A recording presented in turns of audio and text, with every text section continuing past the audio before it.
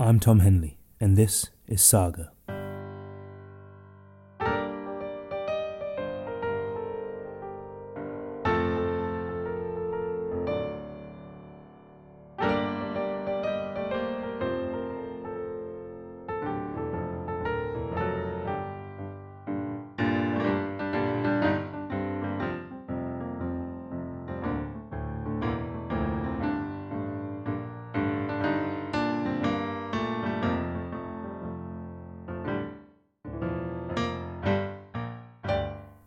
Saga is a podcast about the unknown or underrated stories to come out of Sweden. That's the whole point of me doing this. I want to share with you the fascinating stories I have discovered living here for the past year.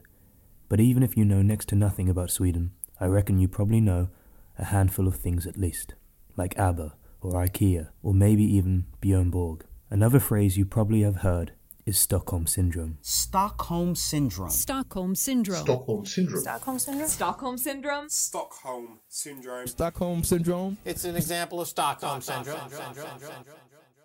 Someone is kidnapped and they fall in love with their capital. Today's episode is about the original hostage situation that gave way to that phrase. It is one woman's memories of 6 days in hell, and by the end, you may just think differently about how we see the very idea of Stockholm Syndrome. Today's story comes from Christine Enmark. My name is Christine Enmark. I grew up in the north of Sweden, small villages. And when I was about 20, you couldn't get work there.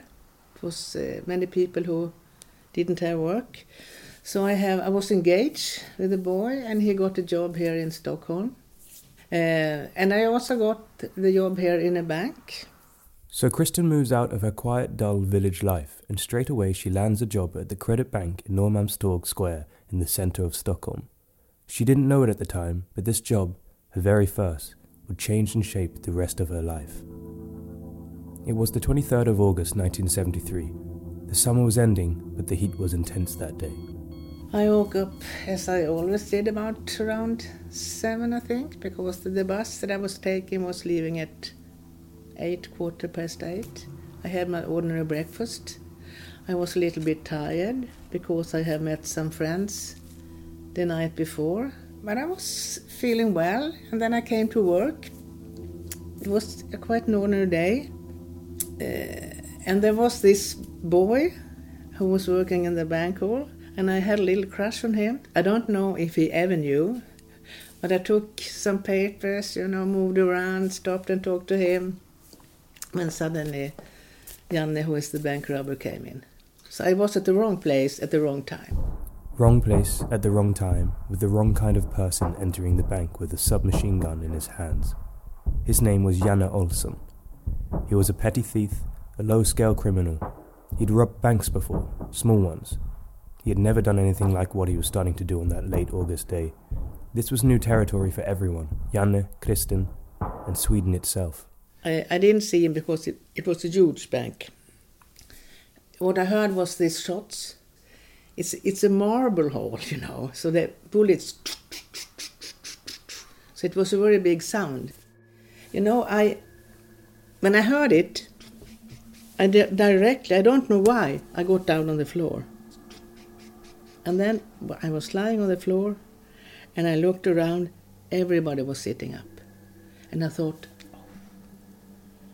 I must have overreacted or something. How am I going to get out of this? Say, I just fell, or because everybody was sitting, but it was quiet. And then the other came down on the floor too. And then he shouted, the party has started, get down on the floor. And then he pointed out 3 of us girls. It was just nameless dread is the best word I can say. Nameless, I couldn't think. I just did what he said. And then the police came. At this point, there were only 2 policemen who had been patrolling in the area. They were alerted by a silent alarm which had been triggered in the bank. The first cop arrived in another part of the hall, armed with a handgun, versus Janne and his submachine gun. It was a stair far away, and they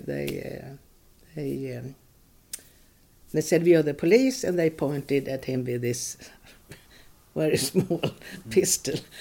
And then Janne shot, and he hurt a policeman very badly, actually, in the hand. So he couldn't work as a policeman anymore. So now one policeman with a bullet hole in his hand was writhing on the floor, and Janne told the other one to sit on a chair and start singing a song. The officer nervously started singing Lonesome Cowboy. I am just a lonesome cowboy. A quick note on Janne's outfit. Before entering the bank, he had been in the corner shop across the road. It was there where he donned his brown, oversized wig, pasted the black cream on his face, and slid on the sunglasses he had in his breast pocket. He later said he was trying to look like an Arab terrorist. Then, he casually walked over to the bank and let the first bullets fly.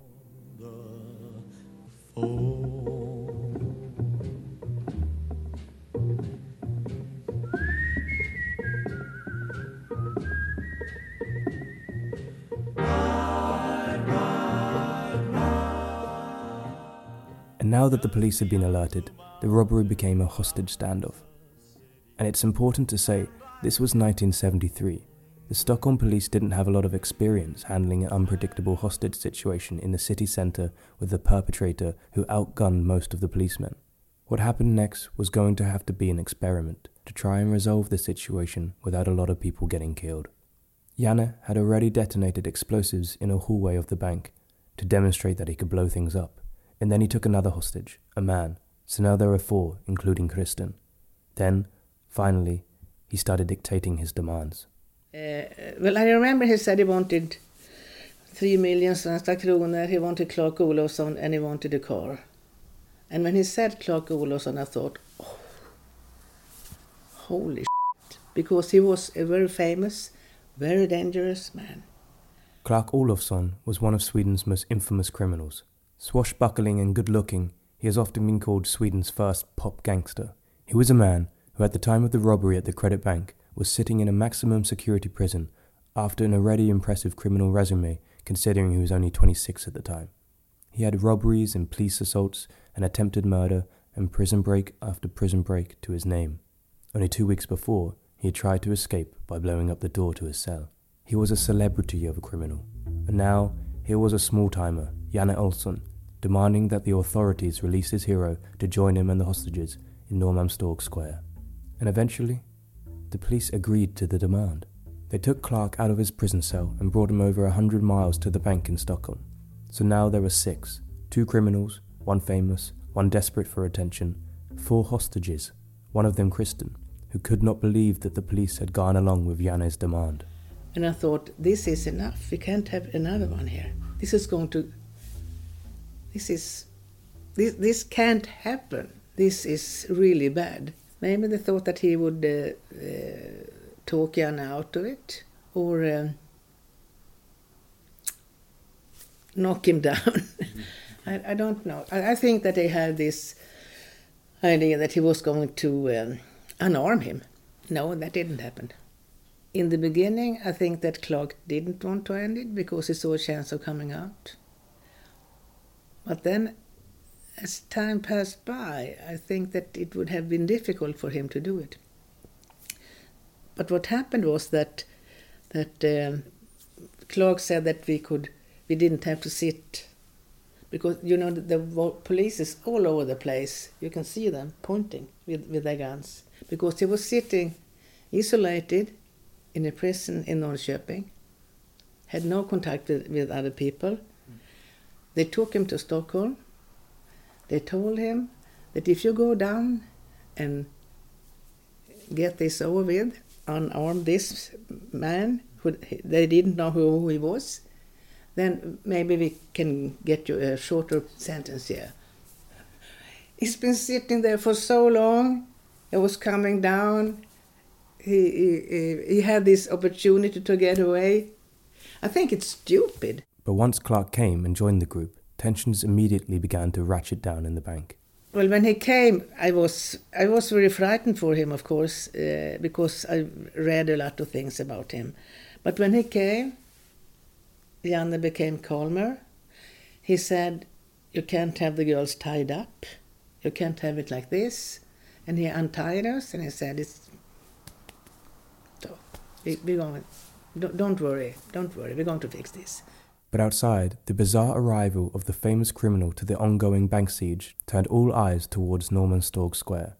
Swedish television began to broadcast the events live, the first time that had ever happened. A strange back and forth began, where the police would give interviews from the outside, while Clark and Janne listened in on the radio, then called in to present their side of the negotiations. They didn't have much of a negotiator. Clark was their negotiator, but he had his own plan. He wanted to get out. But it was the first time it happened in Sweden, but it was very unprofessional, of course. There was no template for how the hostage negotiations would be handled. They were making it up as they went along, and it was all happening a few weeks before the national elections. The hostage siege had become the most important story in the country, so Olof Palme, Sweden's Prime Minister, decided that he needed to be involved in the negotiations and was put in phone contact with Janne, but the conversation went very badly. Janne told Palme that he was ready to start killing hostages before he hung up. But then, a day later, the Prime Minister received another phone call. This time, it came from Kristin Enmark. Someone said, I don't know who, said we should call Palme, and I said, I do it. You know, when you're in that situation, and you can't control things. So I think I took a chance to make an effort to control. I didn't know how we got the number to where he was. He was at his work. And I called and said who I was and that I wanted to talk to Olof Palme. And she said, wait a minute, he's sleeping. Can you wait? And I said, yes. But we are in a quite a bad situation here. And then she said, oh, you, what should she say? And then he came. Jag sitter väldigt illa till här. Sitter ni illa till? För det vill jag. Ja, men det är helt... Om du tänker in i situationen. De har gått in... Obviously he has been sleeping. And we talked about an hour. That wouldn't happen to me. Det är en väldigt hygglig kille som heter Varpefelt som jag känner väl. Det är en jättehygglig kille. Tycker det är så roligt för honom att sitta där med... Kristin scandalized the Swedish public when she angrily told Palme that she was not afraid of the bank robbers at all. She trusted them. Her fear was that the bumbling police would get them all killed. She asked the Prime Minister to release all of them, hostages and hostage takers. I begged him to let us go. I wanted out and I wanted home. I said that I was very disappointed at him. I said that it was true at that time, voted for his party. And he said, we can't let the terror take over. But I wish that this conversation never happened, because it was no use. People didn't like how I spoke to him.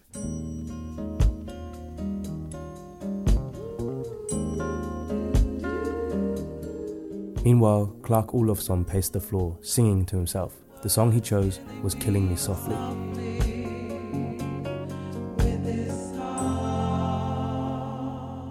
By this time, it was day 3 of the standoff.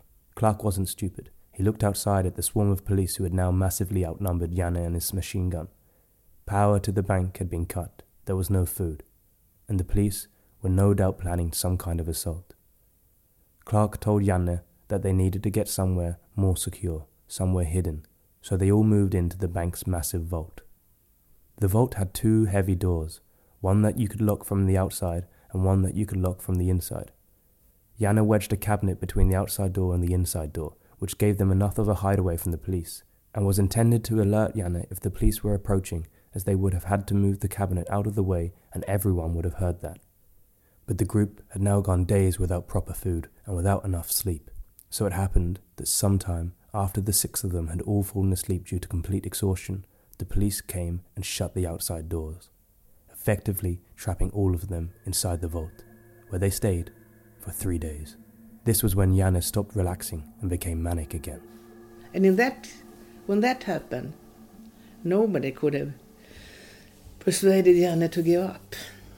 Even if somebody had could taken the gun, it was... But they looked, and I have some things that I'm very angry or upset And I think this locking us in was one of these. Well, I didn't think about it, but Janne and Clark said they're probably doing this so they can put in gas. Hoping to keep the police from dropping sleeping gas into the vault, Janne made makeshift nooses for the 4 hostages, put them around their necks and told them with his machine gun in their faces that they should stay standing up.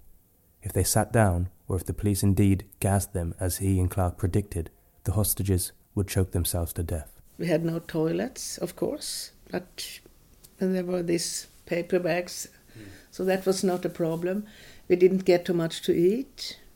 My memory is that it was dark about 12, 13 hours, dark, couldn't see anything. After all these days in there, we were very exhausted, of course, and all the time it was this, or the police going to put in gas or not, what's happening. We were hungry, we were tired. And Janne had said to us, if the police put in gas, I'm going to shoot you. And that's only for one reason. Because if you're inside a room with gas and you don't get out before 15 minutes, you get brain damaged. And I don't want you to have that. Well, nice guy, huh? He's not the brightest knife in the box, if you say so. The days drew on, both hostages and captors suffering through hours of darkness and lack of sleep.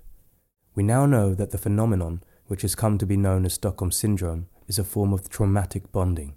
It's typical in abusive relationships and can create emotional connections between people that are profound and very difficult to ever break. It was during this time that Kristin and Clark started to draw closer to each other. He persuaded Janne to let the hostages take breaks from standing upright in the nooses that hung from the vault ceiling. Clark took me under his wings. He said that you can sit here beside me when we had time to rest. He said you can lie here, comfort you. I'm going to see that nothing is going to happen to you. I choose to believe it. So at that moment, maybe there was some hope. 6 days had passed. Suddenly, in the middle of all the darkness, a thin beam of light appeared, and then gas canister after gas canister began to fall through a new hole in the roof. Janne went into a panic. And when the gas came, now it's getting hot. He said, "Get up, girls." And I thought he was going to kill me. So I tried to hide behind this, put myself in there, so maybe the bullets will go that way. But then he said I gave up. And then I got an extreme adrenaline kick when Janne had said I'm giving up. And when he shouted, I give up, I think we all shouted, he's giving up, he's giving up, he's giving up, I was shouting, he's giving up, he's giving up. I wanted to take his gun and put it up. I told the police to shut up. I said, "You're nuts. You have to wait." I was crazy. And I was so angry. And then when they opened the door, 2 guys, no shirt, camouflage sudden, guns that were cut off, that was taken from some robbery somewhere. It was so crazy. The gas was still filling up the room, but there was a disagreement over who should leave first. The police asked for the hostages, but even though Janne had all but given up, he still had one last demand. He wanted to leave first. He was afraid that he and Clark would be left behind in the vault and the police would have their revenge. If you go out first, they're going to kill us. The hostages agreed, and Clark and Janne left first. The group all embraced as the man left the vault. I don't like Janne at all, but they took him out and went in front of the journalist and the police, and everybody was so paraded him. And then when we got out, they were beating up Clark. So, and I said, he hasn't done anything. And I was so angry. I was so angry for the whole situation, and I'm still is very I can't understand how a government, a land, a police force can put in gas. 6 people. You know what you do with rats? You put in gas. I think it's attempted murder. The last thing Kristen said to Clark was, "I will see you again." She was driven straight to a hospital where she was given bread and salami, but for her, it was the best meal of her life. I think I was in the hospital for a week, and I think that was quite good. Because I think I needed, and when I read, I took out the journals from the hospital.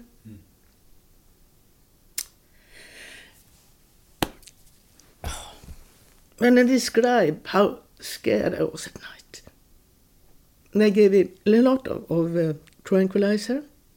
I couldn't sleep. I just woke up. So I could sleep because they had this nurse to sit an old man, and I was 23.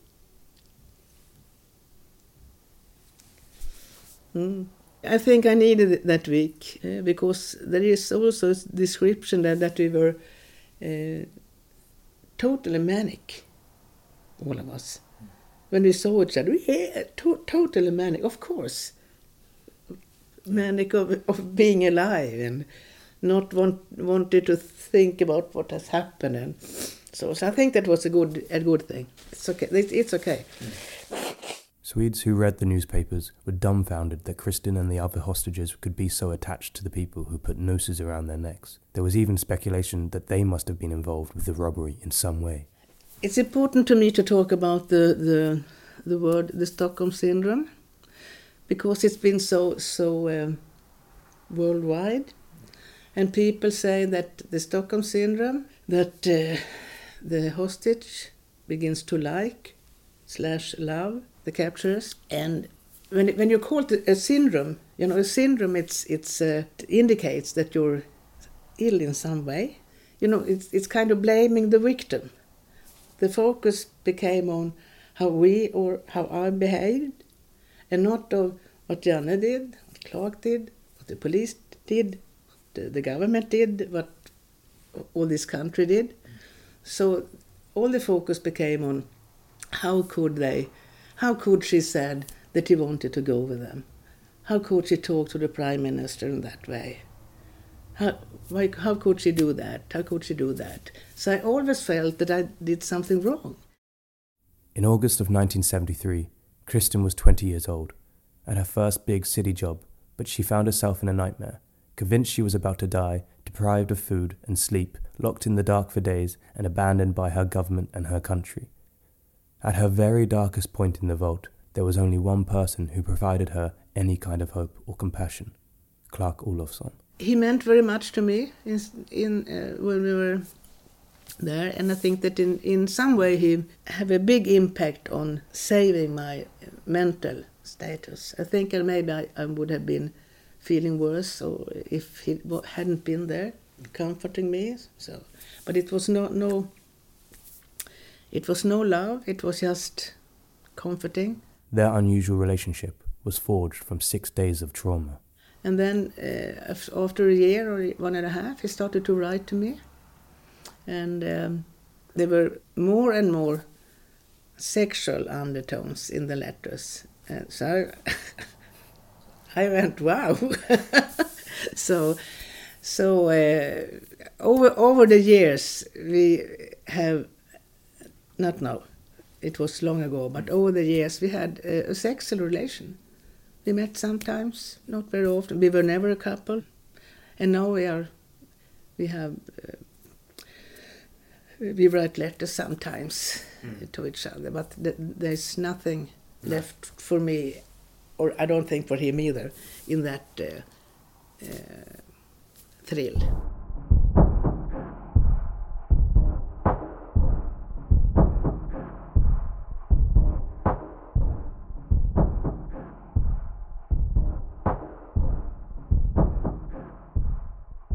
Saga is me, Tom Henley. The theme tune is done by the wonderful Anton Beckman, And today I want to thank Bob Carson from the Unfictional podcast for his help on the script. Join me in 2 weeks' time for another Saga.